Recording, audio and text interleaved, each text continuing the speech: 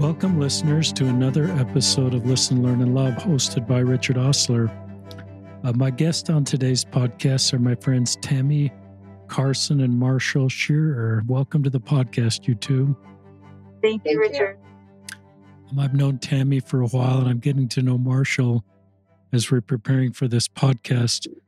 We're going to talk about an organization within Utah called Utah Foster Care. And it's an organization that trains and finds and helps parents that want to become foster parents.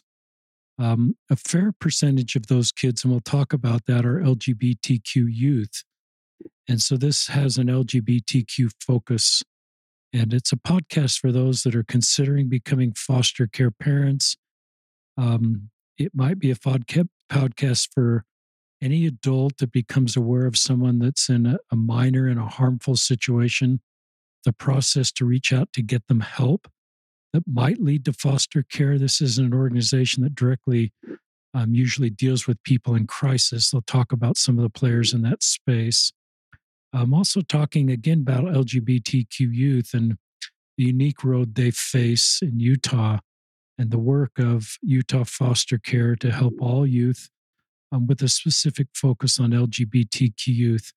I've known Tami for a long time. She's a married mother of 7. She just turned 50, so I'm going to still call her in her late 40s. Terrific person. We've been connected for a long time in our community. I'm meeting Marshall Shearer. Back to Tami. Tami's worked at Utah Foster Care for about 5 years, I believe. Marshall has worked at Utah Foster Care for about 3 years, but he's been a foster parent for about 11 years. So he's walking this road as a foster parent, bringing vulnerable youth into their home. He's married and providing a safe home for them.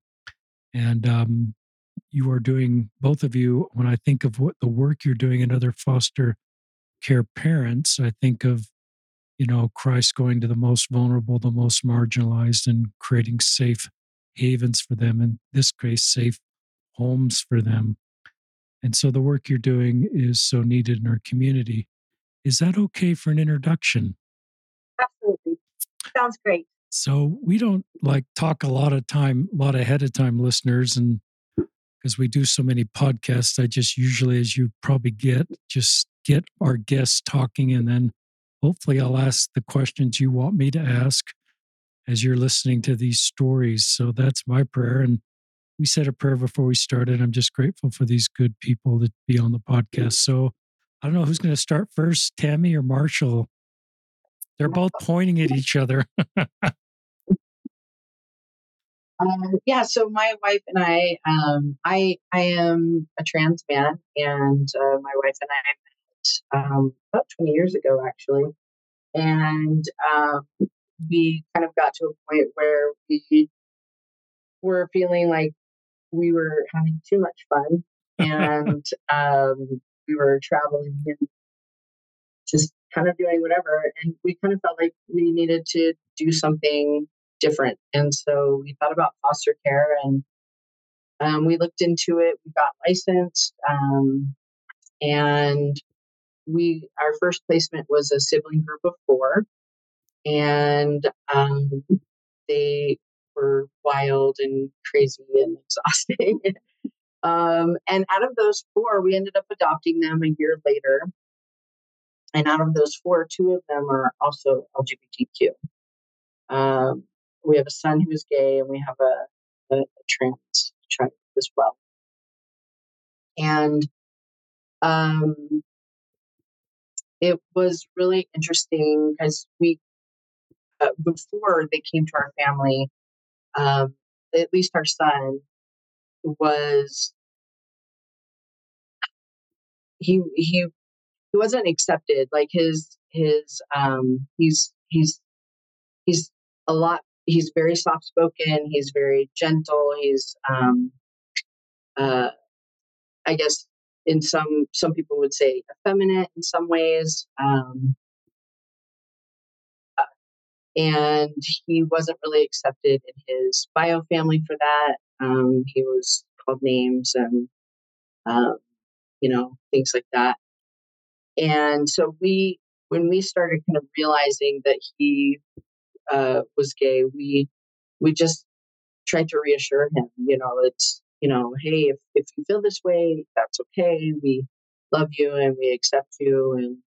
Um, and he actually, um, he kind of denied it for a long time. And even though we were very open about saying, it's just fine. However you are is fine. We love you and accept you.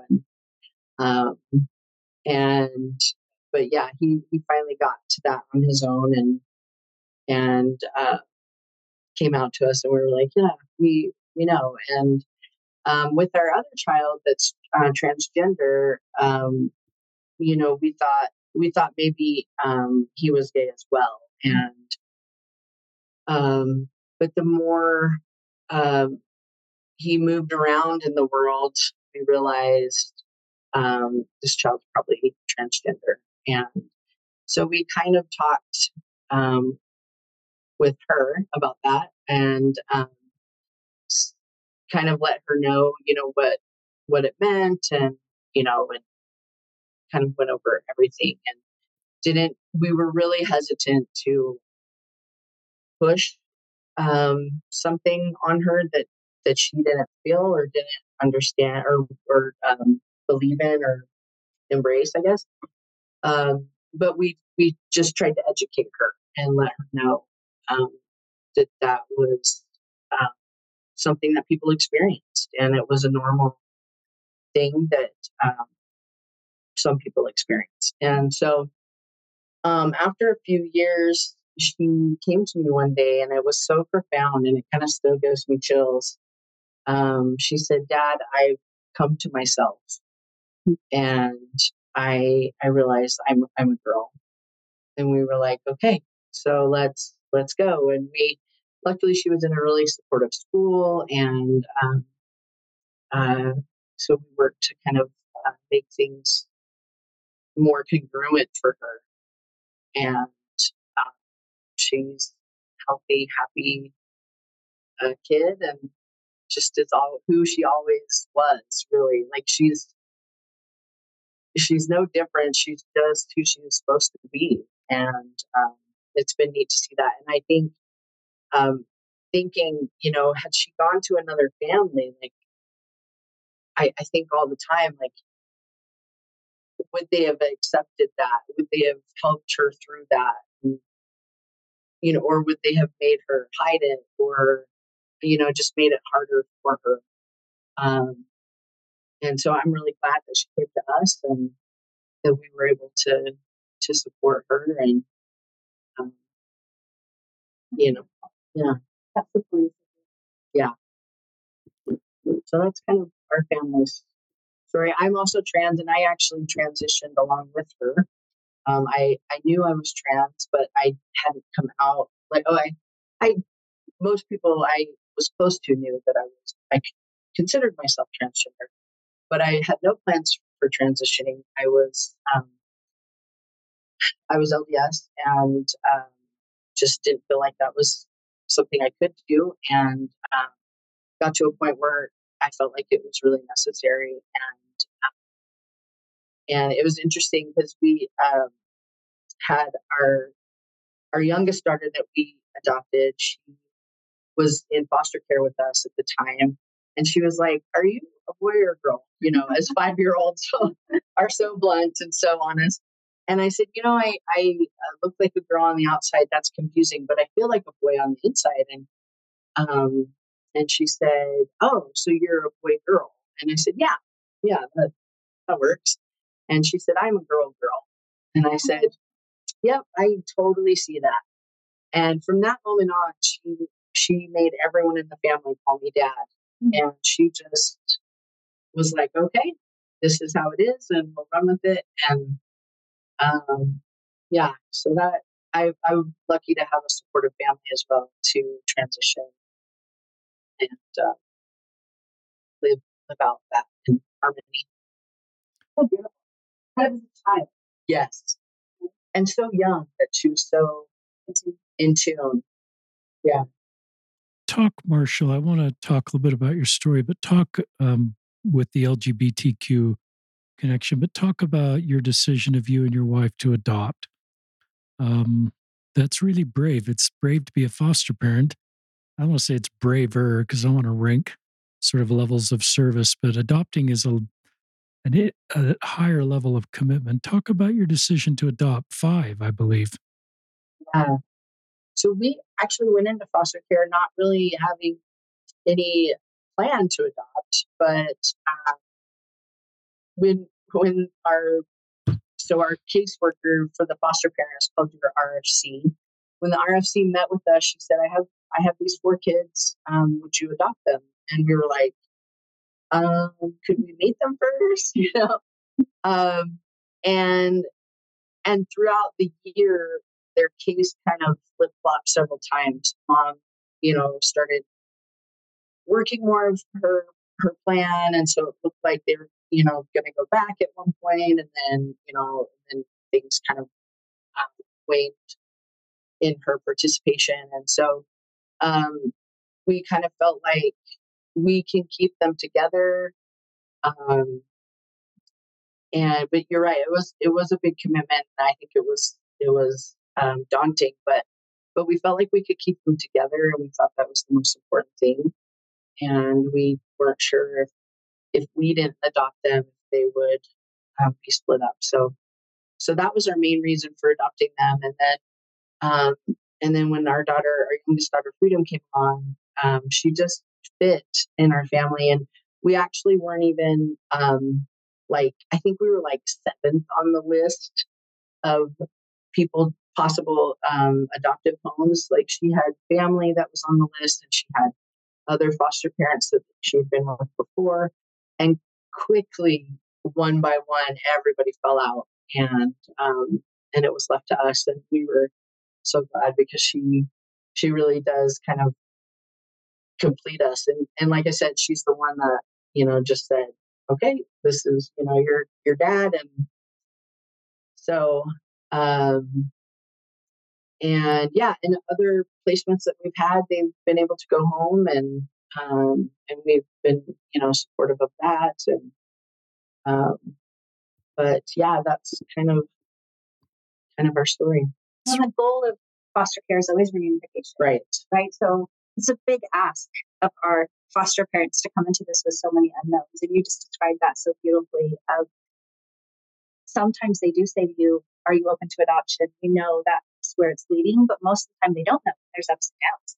And even in your first case with those siblings, it still had ups and downs. You just didn't know that whole year, probably, until the end. But that's one of the things I find so admirable about our foster parents is it's parenting on fast forward. It's loving and letting go on a timeline that is unpredictable. Yeah. And if you're doing it right, it's hard when you don't. Yep. And that's the way it should be. Talk, you're an LGBTQ parent in Utah foster care, and I don't know if the answer to this question. I think I think legally LGBTQ parents couldn't adopt children in Utah at one point, and that law has changed. Do you know roughly when that law changed? Yeah, it changed in 2013 when the law changed. When same-sex marriage became legal, because in Utah you couldn't be cohabitating, and so because of couples couldn't get married legally, then that excluded them from fostering as well. But because that has changed, that is now open to LGBTQ individuals. Single LGBTQ people always could foster. They just could be living with someone. And and not that it didn't happen, it did happen. But, my wife and I hadn't transitioned yet. And when we had started the process. And so legally, I wasn't allowed to adopt our first four. So it was really just my wife's name, on paper. But obviously in, my heart, my obligations, they're adopted by me. But yeah, and it was because of that law. And we've since been able to get married. So we were able to adopt our youngest together. And listeners, if I go back to my younger self, I think I probably felt it, and I don't want this to be painful, Marshall. I'm just repenting for my past feelings. I didn't think it was appropriate for LGBTQ parents to adopt LGBTQ kids because I probably thought being LGBTQ was an undesirable outcome, and it might cause kids to have an undesirable outcome, be LGBTQ, and a parent might even influence a straight kid to be LGBTQ. But the whole assumption in that is it's better for society to have straight people, and that is a better outcome. And now I don't feel that way. I feel like society is equally enhanced by having straight people and LGBTQ people, and they're on equal footing in society and God's eyes in their ability to be parents. And so, in saying all that, I'm repenting for what I've thought in the past. And what's changed for me is I've met LGBTQ parents and I've looked at the data, and I don't see any data that says an LGBTQ parent is a less good, that's not good English, is not whatever language, as a straight parent. And there's examples of straight parents that aren't very good parents, and LGBTQ people aren't very good parents, but just to pin that all on one group is not well thought out. So anybody that is triggered by my prior thoughts and brings up painful memories of the past, I'm sorry about that, but that's just me and my individual journey. So when I hear Marshall, a trans man, talking about raising these kids with his wife, recognize I don't sense anything in Marshall in wanting to say, my story is going to become your story. I'm going to have 5 LGBTQ kids. I want to validate me as a trans man by having a trans kid. I think it's pretty obvious you have a trans kid because that kid feels that way, not because you've done something to want to have that cis kid be trans. And you've got 3 straight kids, and so adopted kids, kids. So that's, I can't do the math. 2 out of 5 is 40%. I guess I can do the math, and that's probably higher than the average for kids. But I know you've got a statistic here where 30% nationwide of youth in foster care LGBTQ. So that's a small sample size, just your family of 5, but it's not way different than the national statistic of LGBTQ. And it makes sense to me that LGBTQ kids might be more likely to be in foster care because the difficult road they walk. Is that okay, Marshall? Anything I said you want to clarify or? No, I actually, it was really, I worried a lot about myself being trans and then having a trans child. Just exactly what you brought up about people thinking I made her trans or I made her transition. And it really, I was very, very, very cautious about putting that idea into her head. I was really afraid to bring it up with her, but I wanted her to know that, because she, at 9 years old, she started having major depressive symptoms. And we wanted her to know that what she was feeling, that there was a name for it, but we didn't want to influence her in any way. So we really tried to let her take the lead and kind of tell us, so we said, here's the information, and she led the way, and she's made those decisions. And one thing my wife says is, try to get a 10-year-old boy to wear a dress to school. Absolutely. This is not going to happen. No, it's not. Like she has always been into hair and makeup and, all of these things that typical cisgender girls are into. And she even had an incident at school where she had taken my wife's mascara and was putting it on at school and tried to put it on another boy and pinned him down and tried putting it on him, and he was fighting her. And, we got a fun phone call about that, but that's just who she was. She's always been into that. So, and Richard, I appreciate your perspective in saying this is who I used to be, what I used to think. Yeah. And that's one of the things that's unique for me in this friendship with Marshall is Marshall has the version of me that's different than the before version of me, and gives so much grace when I can say, this is how I thought before, and this is how I think now. So a little bit about my story. My middle child is in the LGBTQ community, and I wasn't the parent who knew how to navigate those conversations. So backing up a little, I grew up with my cousin who is gay, and that was in the 80s. A gay male in the 80s. I was the only one in our family knew. We grew up more like siblings. And I carried that for a long time. And then he served in LDS mission and came out after his mission, but he couldn't even do it. He couldn't talk to his mom himself. And so my mom went and said, hey, this is what's going on. And I always loved him fully. So my cousin passed away recently. Wow. And I always loved him fully and never thought, it wasn't in my head, this thought of he's less than, or he couldn't be a parent if he wanted to be. And I could never reconcile that with religion, right? I couldn't reconcile that as an active member of the church, but I just know how fiercely I loved him and how fiercely he loved my children and myself. And I wish I could go back and say to the parent I was, you've got a child in your own home who is questioning and can't tell you. So fast forward down the years, now I'm getting my education, I'm getting ready to start working, and this middle kiddo moves out. It still took him a few years. And at that point, both my husband and I were changing our hearts and our ideas and our thoughts and turning to a new perspective of love and inclusion.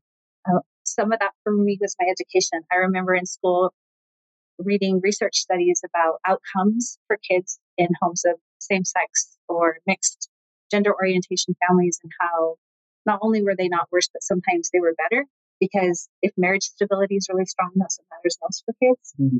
And that started to open that for me. And I just knew this middle kiddo of mine was struggling. And I was really direct in asking him, I should say them. And it took a few years before they were able to officially tell me. And then I was able to tell my husband. And in the meantime, they had been able to share that with some of their siblings who honored that and didn't tell us, but gave them space. And it's been transformative for our family.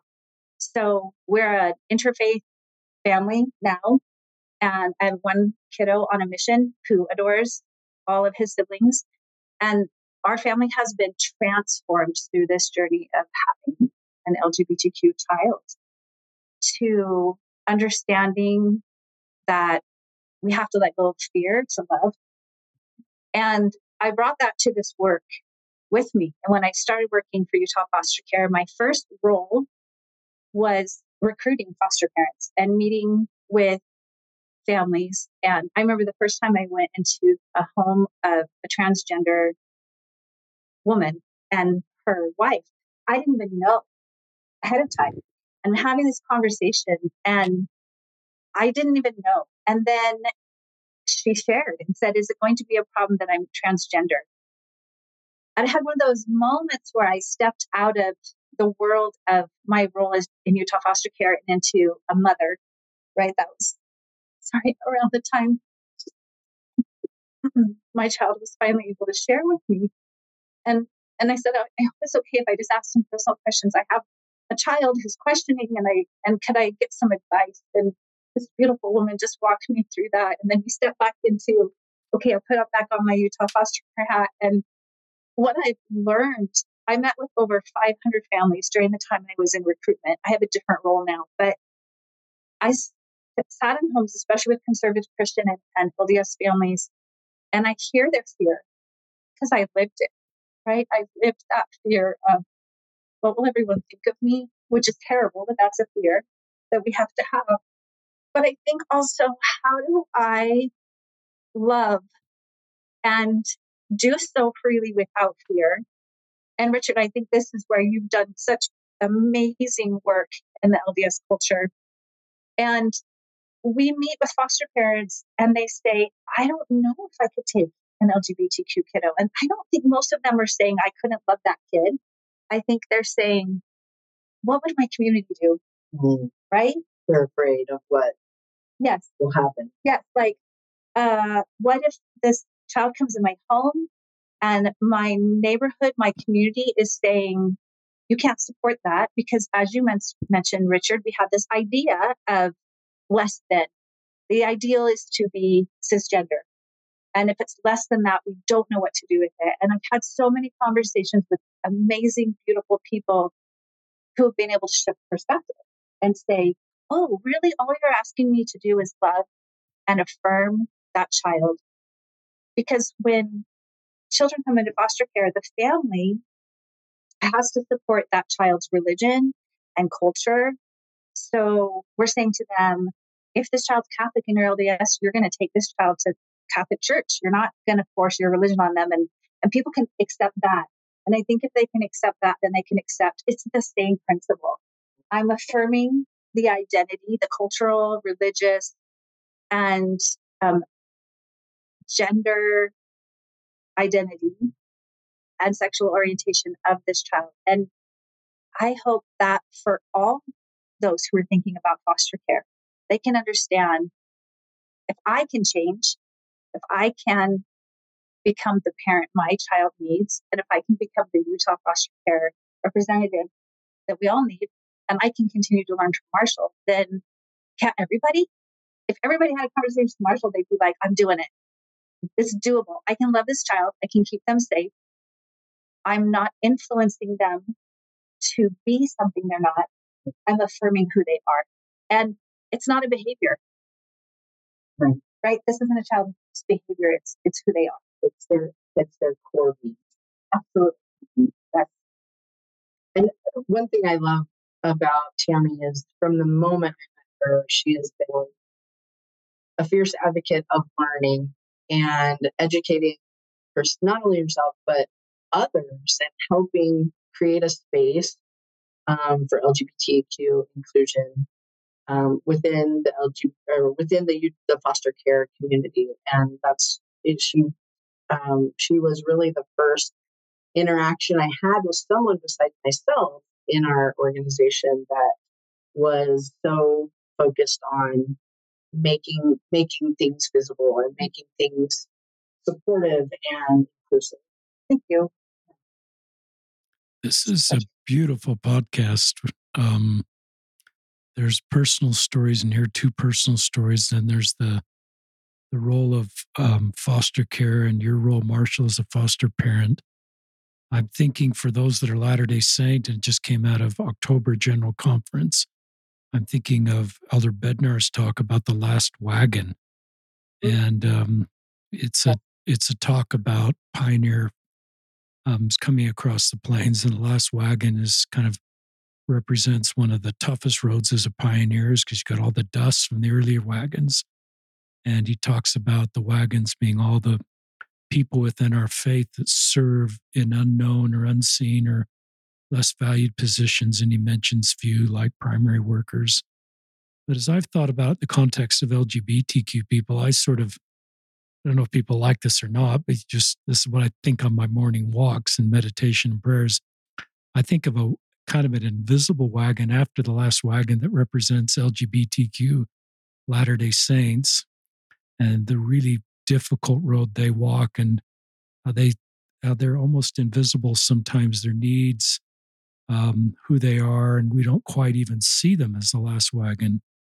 And maybe more importantly, their contributions to our faith and our community to heal, to bring more understanding, to be foster parents. And then I think of the allies like Tami and all of you listeners that are kind of back there with the invisible last wagon, trying to bring more understanding to this group of people. Now, the people in the last wagon aren't sometimes in the pioneer stories, the people that get in the wagon are the people that can't walk and they're sick or they've been run over. But I don't think the people in this example are broken. They're actually full-fledged human beings loved by heavenly parents, created as intended, that are actually can contribute immensely in our faith if given the chance and in our community if given the chance. So I don't know if listeners will like that, but I just think of the principle of the last wagon, and perhaps sometimes there's even other last wagons that are more invisible. So this is a beautiful love story of you two, and I wish this was a video podcast sometimes, listeners, because Tami and Marshall they're in the same room and they're like just smiling at each other and supporting each other. And I think of, Jesus's charge to love everybody and to see everybody and the work Tammy's needed to do to share, get through her, to do what she's doing in her own family with an LGBTQ kid. And then how comfortable she is with a trans man. And that would have been hard for me 10 years ago, but I would be comfortable with Marshall now and would have the vocabulary and the lived experience and have known trans people firsthand that I don't have fear. Perfect love casts without fear. So I wouldn't pull away and be guarded. And maybe more importantly, could see the way Marshall is contributing. And our world's better off for people like Marshall. Yeah. Just go wherever you want to go with this. I'd love you to talk about Utah Foster Care. It's the only state agency. You're a nonprofit. You're kind of not an official state agency, but the only state organization that works with the people that get people into foster care. Well, that gets people out of difficult situations. That then you're the placement agency, the training. There's not multiple nonprofits doing this in Utah. It's just your organization. Yeah, correct. So we don't place. You don't place. Don't place, but we partner, because we partner with DCFS, the Division of Child and Family Services, who makes the placements around the state. Utah Foster Care staff sit in on those meetings. We're a partner agency with them. There are other partner agencies with them. They need to have that oversight and advise, like an advisory role as they make placements. So we work directly with caseworkers and the caseworkers for families. Think of us as the foster parent organization supporting and training foster parents and therefore the children in care, and the state through Child Protective Services and the Division of Child and Family Services as the child agency. And the family agency in the sense that they help the biological parents of children make the changes that they need to in order for kids to come home. I hope that gives a good picture of it. But as we hold a contract with the state of Utah, and Utah Foster Care was organized in 1999 by Governor Levitt, who, as the child welfare system was in a crisis, pulled together a committee of legislators and child welfare experts and said, how can we do this better? And then Utah Foster Care was created. So we've been operating for 24 years in this role. Talk about who can become a foster parent. Do they need to be married? Could it be a single person? Do they have to be a certain age? And if I were interested in learning more about becoming a foster parent, tell our listeners a Utah foster parent, where they'd go. But maybe some of the things you're suggesting here scale to states that our listeners are listening from. Yeah, and it's different in every state. So I would say if you don't live in Utah, you need to reach out to the child welfare agency in your state, because there are states where there are multiple organizations that do the same work, and it's simpler here. So to be a foster parent, you need to be 18. Now it used to be 21. They lowered it to 18. Yeah, and we were all like, what? And I think the reason is because there's a second type of foster care, which is when family members care for their own, and that's kinship care. And so I think they lower the age in part for that. So you need to be at least 18. You can be single or married, but you cannot be cohabitating. So we're looking for stability. We talk about what's long-term stability. Marriages prove still over time to be more stable than cohabiting situations. And we're taking children out of a traumatic situation and placing them in a home that we want to have stay stable. And just because so far we see that marriage is most stable, that is why Utah has held on to that as one of the requirements for being a foster parent. It can be an obstacle, especially in the LGBTQ community. Many members of that community don't feel like marriage is accessible to them. So there are other ways they can help and contribute, but always once someone's married, they absolutely can, or single. We have some amazing single LGBTQ foster parents. We really do. So they need to have an income that can provide for themselves and their family without using state assistance. So they're not on food stamps. They're not getting subsidized housing. So their income is stable. It's not a number. It needs to be a certain amount, but it needs to be stable and that they can provide. They need to have a home that has enough space. They can be renting or own a home. It can be an apartment, a townhome, a big old house, but it needs to have at least 2 bedrooms because children need a bedroom separate from the adults in the home. And everyone in the home needs to be able to pass background checks for child abuse, sexual abuse, and be clear of any charges or convictions against persons are the main ones they're looking at. What am I missing? I think those are the requirements. Then what we would add to that is time. That as you're taking a child into your home who is in that temporary custody, there are going to be a lot of extra appointments because we're working on reunification with their biological parents. So we're going to have extra therapy visits, extra visitation. Have you experienced a lot of visitation at placements? Yeah, visitation. And so transportation, I guess. Yeah, right. Being able to get kids places. Yes.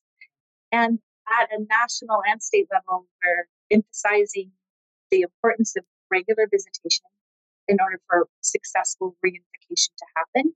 If children are going home and they haven't had much time with their parents, it's not as successful. So we at Utah Foster Care are also looking for additional ways we can support families. We know that foster parenting is hard. There is a monthly reimbursement from the state that helps, but it's not a moneymaker. And I speak from education. Marshall speaks from experience. Especially if you have teenagers, it doesn't even cover the cost of food sometimes. Right? So our foster families get significant support from us through ongoing training. But another piece of that are donations. We have amazing donors and partner organizations out there who are giving experiences and time and fundraising so that we can have additional programs. So at Utah Foster Care, all of our salaries and our base operating costs come through our contract with the state, but all of the programs that we offer foster parents and the children in their home come through fundraising. And the last couple of years, it has exploded in an amazing way, wouldn't you say? Yes. Yeah, it really has opened up so many avenues for the kids to have, like you said, experiences, not just things. I mean, we have lots of donors that donate things, and that's so needed as well.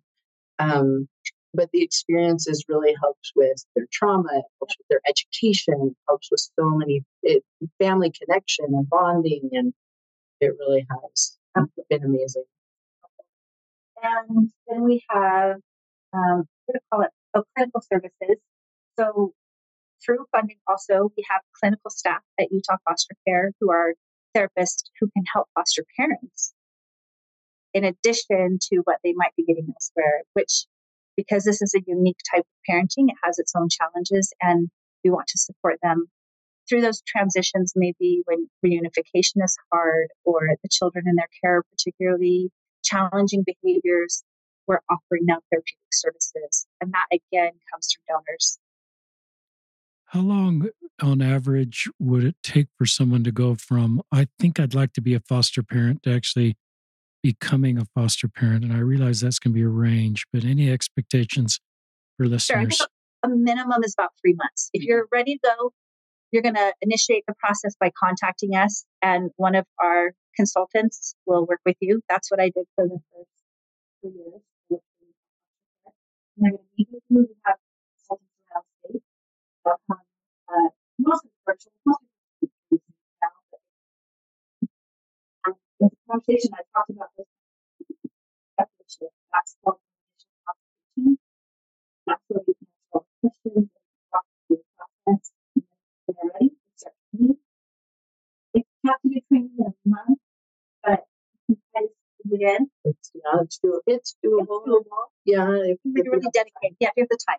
Yeah. And then there's the piece of licensing, which that's the other part, the government agency called the Office of Licensing, though I think they just changed their name a little change there. But they then, once your training is complete, they send someone to your home to do the home study, and you'll be getting your home ready that whole time you're going through training. What kind of things did you have to do to get ready?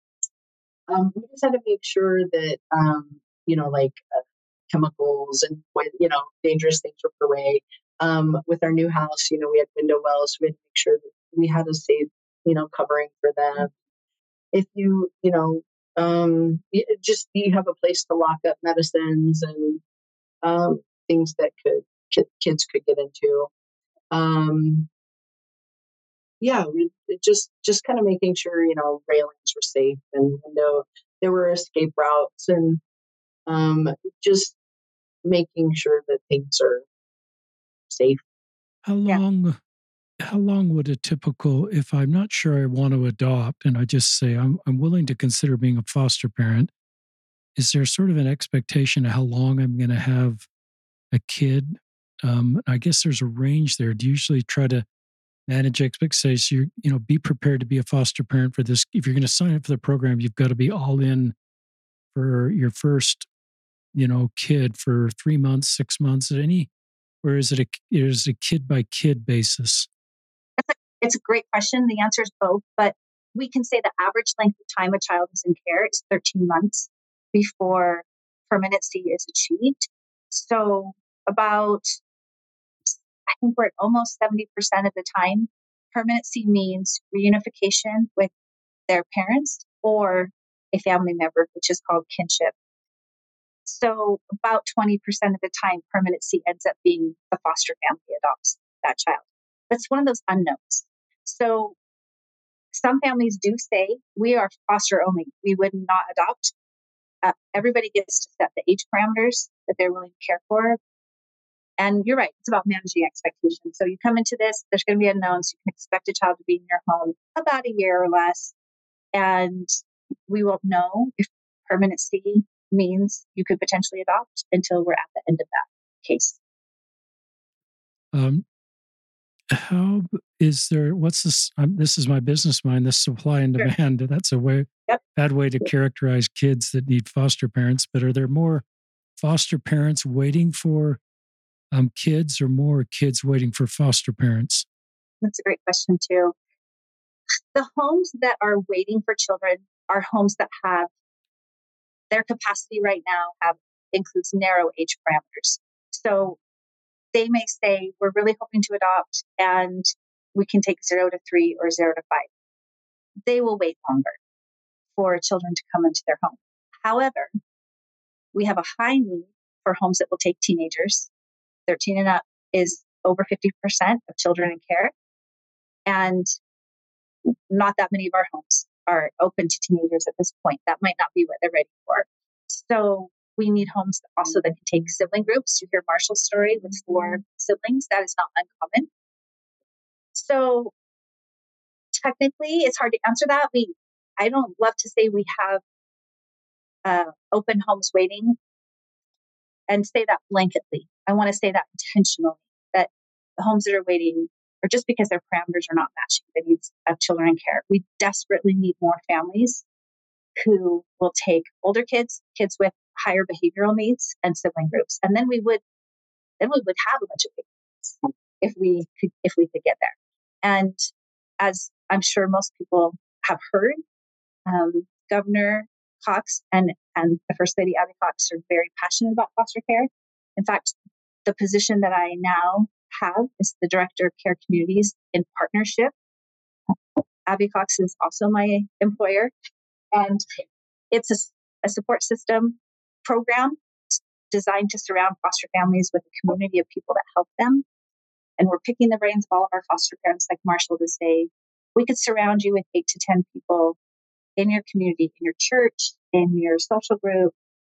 What would that support look like so that you can do this hard work of caring for older children or sibling groups? And that's in the pilot stage, that program is. So there's not a whole lot I can give about how that's going, other than it's an amazing opportunity to continue to support our families and help with retention.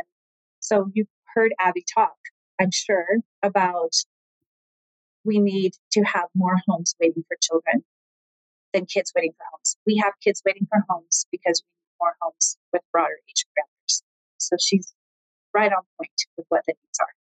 And it's a wonderful opportunity for those. Come up closer to the mic, to your speaker, Marshall. And Tami, once in a while you'll cut out. So just talk not talk at the screen, talk at wherever that mic is.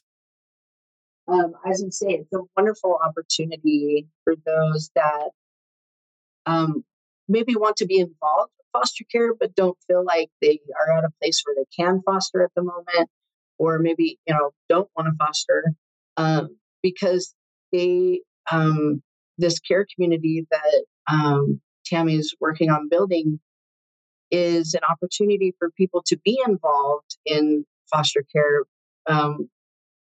but not necessarily foster. And so I think when I started 11 years ago, it was like, we had a caseworker and we had our RMC, but really we were pretty much by ourselves, and there were a lot of resources we didn't know about. And so we were kind of on our own, and how wonderful it would have been to be surrounded by a group of people that were meant to just support us. I think it definitely would have made the process easier. So it's an awesome opportunity. Great shout out to Governor Spencer Cox and Abby Cox. My interactions with them, they become friends. They're just terrific, and they're doing everything they can to help groups that are on the margins. Absolutely. And two of the most genuine people that I've ever met, with their desire to use their influence in a positive way, that they're very aware of their stewardship that comes with the positions they have, and use it accordingly for the benefit of all.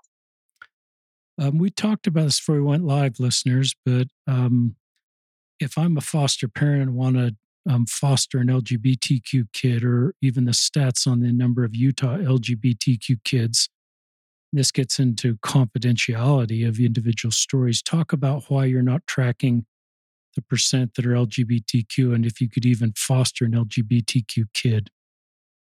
Everyone who is a foster parent can indicate they're open to caring for children who are LGBTQ. So they give that feedback. They say, I'm absolutely open to that. They might say, again, I have concerns. Can I get more training on that? And we are working on, and this is where Marshall has done an amazing job of connecting with other organizations. We have additional trainings because Marshall has championed those. So if you're unsure, just come and we'll train you to do that. So if you want to care for a child in the LGBTQ community, you're going to be letting your caseworker know that, and you're going to be reminding them often. I always think for foster families, keep telling your caseworker, who is called an RFC, keep telling them, my age parameters are open. I would love to care for a child in the LGBTQ community. We don't track the numbers in Utah. I had this explained recently from DCFS, and I respect their reasons why, and their concerns are that tracking that means that we're potentially exposing that child to being outed before they're ready to be out. And we don't know if their entire biological family and home setting is safe and secure for that. We don't know that yet. And so we don't track it. We are going by national statistics. However, anyone in child welfare can tell you we're right on par with those, or maybe above, which nationally 30% of youth in foster care are LGBTQ. And we can compare that to 9.5% of youth nationally, just youth not in foster care, are LGBTQ. So it's a disproportionate number. And it's very common for kids, once they get into care, to come out. Yes. And so, even if you haven't indicated that you are open to that, you may end up with a child in care that comes out to you because they either finally feel safe or, maybe they're away from the people that they didn't feel like they could open up to, and so really, my hope is that every home is safe and welcoming and affirming um, of these kids because we don't know when they're going to pop up because we don't track them. Absolutely. Yeah. That's really helpful. Talk about, I'm shifting a little bit. Let's say someone's listening to this podcast that's actually in an unsafe situation. They're 18 and younger in Utah, thinking, I got to get help. I need to turn to somebody. I'm even wondering if I'm safe in my family um, and walking that really complicated road alone. What advice would you have for a youth that's in an unsafe situation? Great question. I think the first thing is there's a lot of different types of safety. And my hope would be for anyone listening to this that you identify adults in your life that you would be safe sharing things with. That teachers are great. Have some additional training. They're one of the main reporters in Utah. Police officers, community leaders. I hope if you're in a religious community, you could go to your religious leader and they would take appropriate steps. I would hope that if you went next door to your neighbor, they would do the same thing. But ideally, there's a lot of places that any child can go and say, "I'm not safe and I need help." A couple of years ago, we developed the Safe Home Pledge, which you can find on our website at utahfostercare.org/LGBTQ. Um, and it really is for anybody who wants to let people know in their homes, anyone that comes in their home, that it is a safe home. And hopefully, if there is a child in your life that doesn't feel safe at home, by having that up, they know that you're a safe person, and so they can um, confide in you or come out to you to get the support and help that they need. And you can go on our website; it's free to download. And you can take the pledge and download it. We've got a great little graphic that you can put up and display. That's really helpful. One of the themes of this podcast is we hit it before a little bit is just back to my earlier days of thinking LGBTQ parents wouldn't be good parents.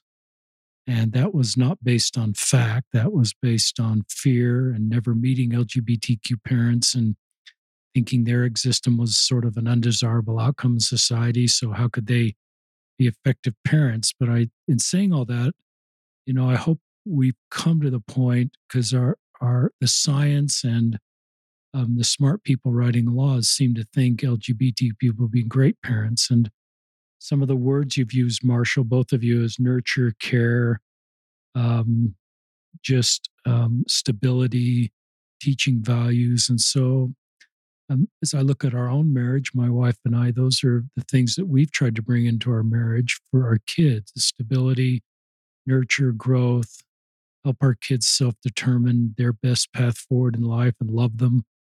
We don't have any LGBTQ kiddos, so we don't know that road directly. But um, I just, if I go back in history, listeners, we've just had lots of times where fear-based narratives have driven our thinking. I go back to the Salem witch trials to be dramatic and how we felt about interracial marriage, how we felt about lots of different social issues before taking the time to really meet people that we're forming opinions about. So, Marshall, you're really brave to be your authentic self, to be working for Utah Foster Care, to be a foster parent. I'm not a perfect parent. You're not a perfect parent, but I sense you really care. And this Yeah. is out of love to want to support people. And I think of the work you're both doing and everybody at Utah Foster Care. And I think of Jesus saying, if you've done it unto the least of me, you've done it unto me. And kids in foster care often walking really complicated roads. They have complicated family situations. They can be survivors of all types of abuse, and they need the type of stability that foster parents can offer. And your work to bring those families to help these kids is just, to me, consistent with what Jesus invited us to do. And some of those couples are going to be straight, some of those couples are going to be a mix. And I just think I'm inviting us all to mature as a society to recognize that LGBTQ parents can be terrific kids, terrific parents. And some of this language that's driven by political ideology that's really hard for me to say out loud, that you're groomers, that people want to groom straight people to be gay, and this isn't a political agenda. And that can, that's really painful for me to say and hear, because it's just fear-based narrative to try to get community around fear that can generate political capital, maybe political donations and votes. And I've been susceptible to that in the past, to be honest, and I'm trying not to do that anymore. And so when I hear this sort of politically charged ideology, I try to be a little slower and try to talk to people that were claiming to be the enemy, and really try to understand what's really going on here. And perfect love casteth out fear. So I invite us to tone down, to not. It's easy to sort of get caught up in the latest threat to the family. And I don't look at Marshall and his wife as a threat to my family. I look at the work you're doing and your ability to be effective foster parents and now adopting kids, and their lives are better, in my feeling, for your love and support and nurturing in their lives. And I have many friends that are in same sex marriages that are able to have children, biological children. I don't look at that as a negative outcome, assuming they have the principles that other healthy marriages have.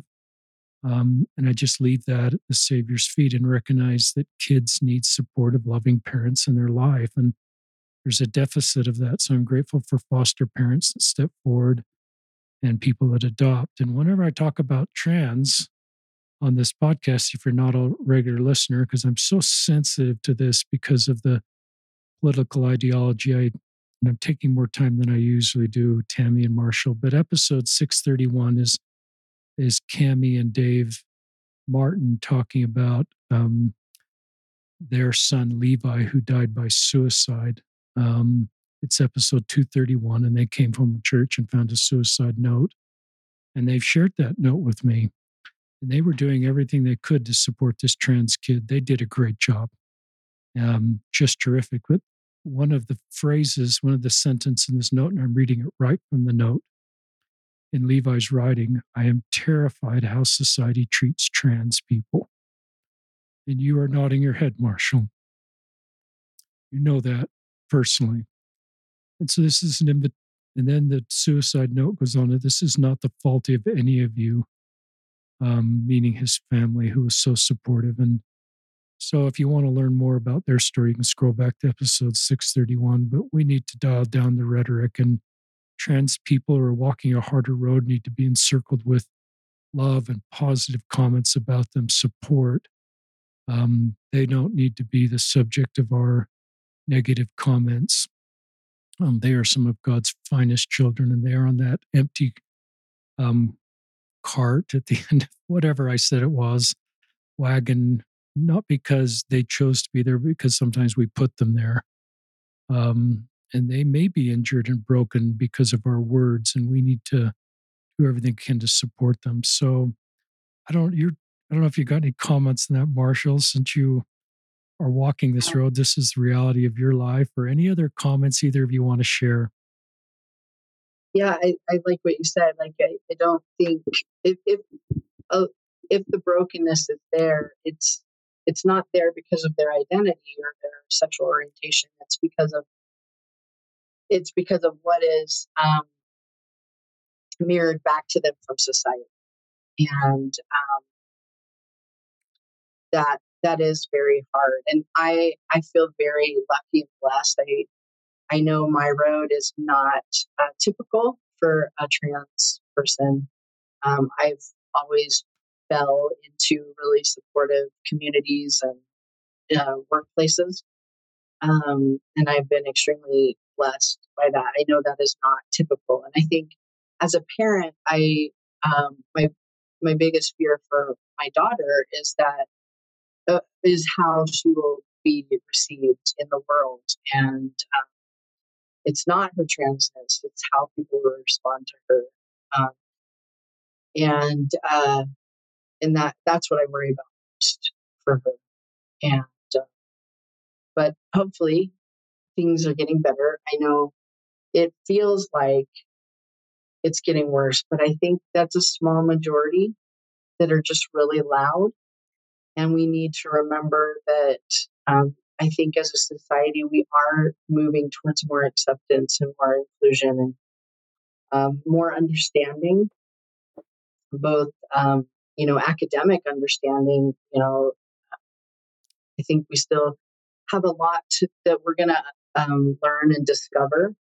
But but I think we need to remember that most people are accepting and loving and will be supportive, and we don't need to be afraid of those voices.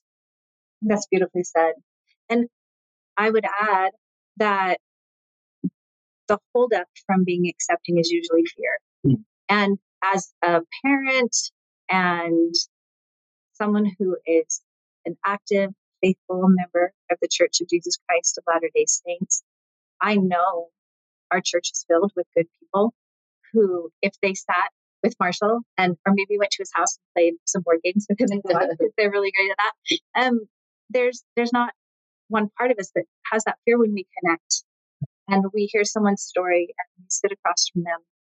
But we take that fear into worrying about how the outcome might look to others and what that might mean about us as a parent if our child or family member is living the less than ideal. It's hard not to feel that you failed. And that's where my personal growth has come in. That's in my personal life has spilled over, thankfully, at the time in my life when I have a career in child welfare and get to work with other people and help them shift perspective. And that's what I would invite everyone to do, that you can overcome that fear and that once we overcome it, love is all that's left. And it's the most powerful force there is, whether you're religious or not. All people have light and love and goodness that is the same. Yeah. We call it different things, but I can sit across the table from an evangelical Christian or an atheist or anyone of any belief system and see that love and goodness and light. And that's what we work with each other. That's what we need. And take fear out and step right into that. Love is all that's there, that's left. And that's what overcomes. Yeah. Yeah. And you can see why the First Lady chose Tami as the care communities coordinator, because she brings that to everything that she does, and is going to make a huge difference for kids and be uniting all of these different groups. And yeah, it's going to be amazing. And I've told my husband and my children this, but I told them this after every interview. So I had 3 interviews for the position, and I would leave everyone saying, I am here in this seat at this table because of you, because of who you helped me become and what love does. And my children know I'm not perfect. I think they can talk to me about anything, especially that middle kiddo. We have conversations where I hope that they continue to do that. I hope they continue to authentically share their life with me. That's what we all need. That's what all foster parents need, is a supportive community. That's what all children in care, that's what their biological parents need. Yeah. And we can all do it. There's nothing special about it. We can all do it. I disagree, but I agree that we can all do it. We all have that capacity. We do. We all have the capacity. Listeners, I'm just so moved by Marshall and Tami and the work they're doing, the need for this work and their unity. I love the idea that Zion is unity and diversity, and taking all our diversity and using it to lift the hands of the poor or those that are downtrodden. And I think when we come together in our differences for common goals, we're able to do more than we could just in sameness. And I've thought a lot about the city of Enoch. I wrote about this in my third book, that perhaps even the city of Enoch, the benchmark of a Zion society, still had differences in tribal customs or land usage or water rights. I don't know, but we do know they were unified and there were no poor among them. And poor among them would be, in our day, kids needing foster care. Yes. And kids that are in tough situations. So I'd like everybody that's involved in this world of foster care, from DCFS to UtahFosterCare.org that you two are speaking from. We'll link your organization to show notes, to teachers and police officers and those and people that woman helplines, the most vulnerable. Thank you for all you're doing. And if you're in foster care, I've thought about you. Your life is probably different than kids not in foster care. But I think this experience helps you in your life to help others. I've never been in foster care, so I'm not speaking from this first person, but you can have wonderful parents like Marshall and his wife. And whatever caused you to be in foster care, have hope that that won't become your story for your kids.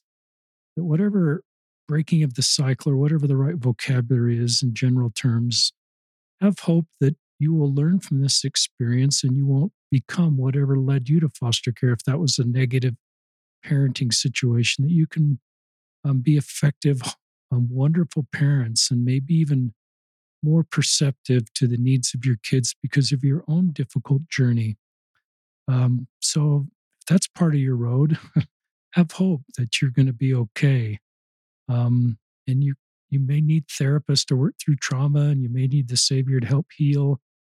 But have hope that you can be and will be a wonderful member of society and a wonderful parent.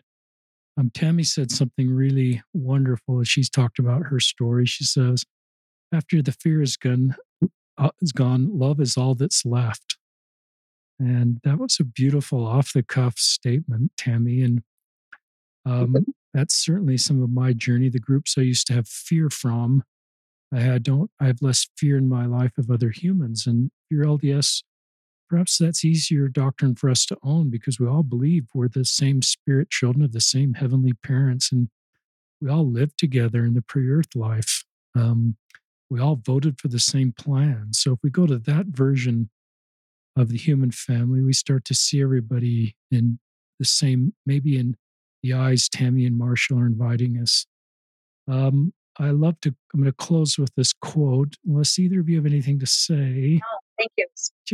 This is Thomas Merton, who I think is a Catholic priest. Our job is to love others without stopping to inquire whether or not they're worthy. That is not our business. And in fact, it's nobody's business. What we are asked to do is to love, and that love itself will render both ourselves and our neighbors worthy. So you two are great, practical, not theoretical, saying this is a nice thing to do, but you're doing this in real life. And I'm deeply moved by your story. So listeners, thank you for Tami Carson, Carson. There's no L in there, even though I want to put an L in there. And Marshall Shearer, Shearer, for being on the podcast. In the show notes, we'll link to UtahFosterCare.org. Thank you, Marshall and Tami. Thank you, Richard. Thanks.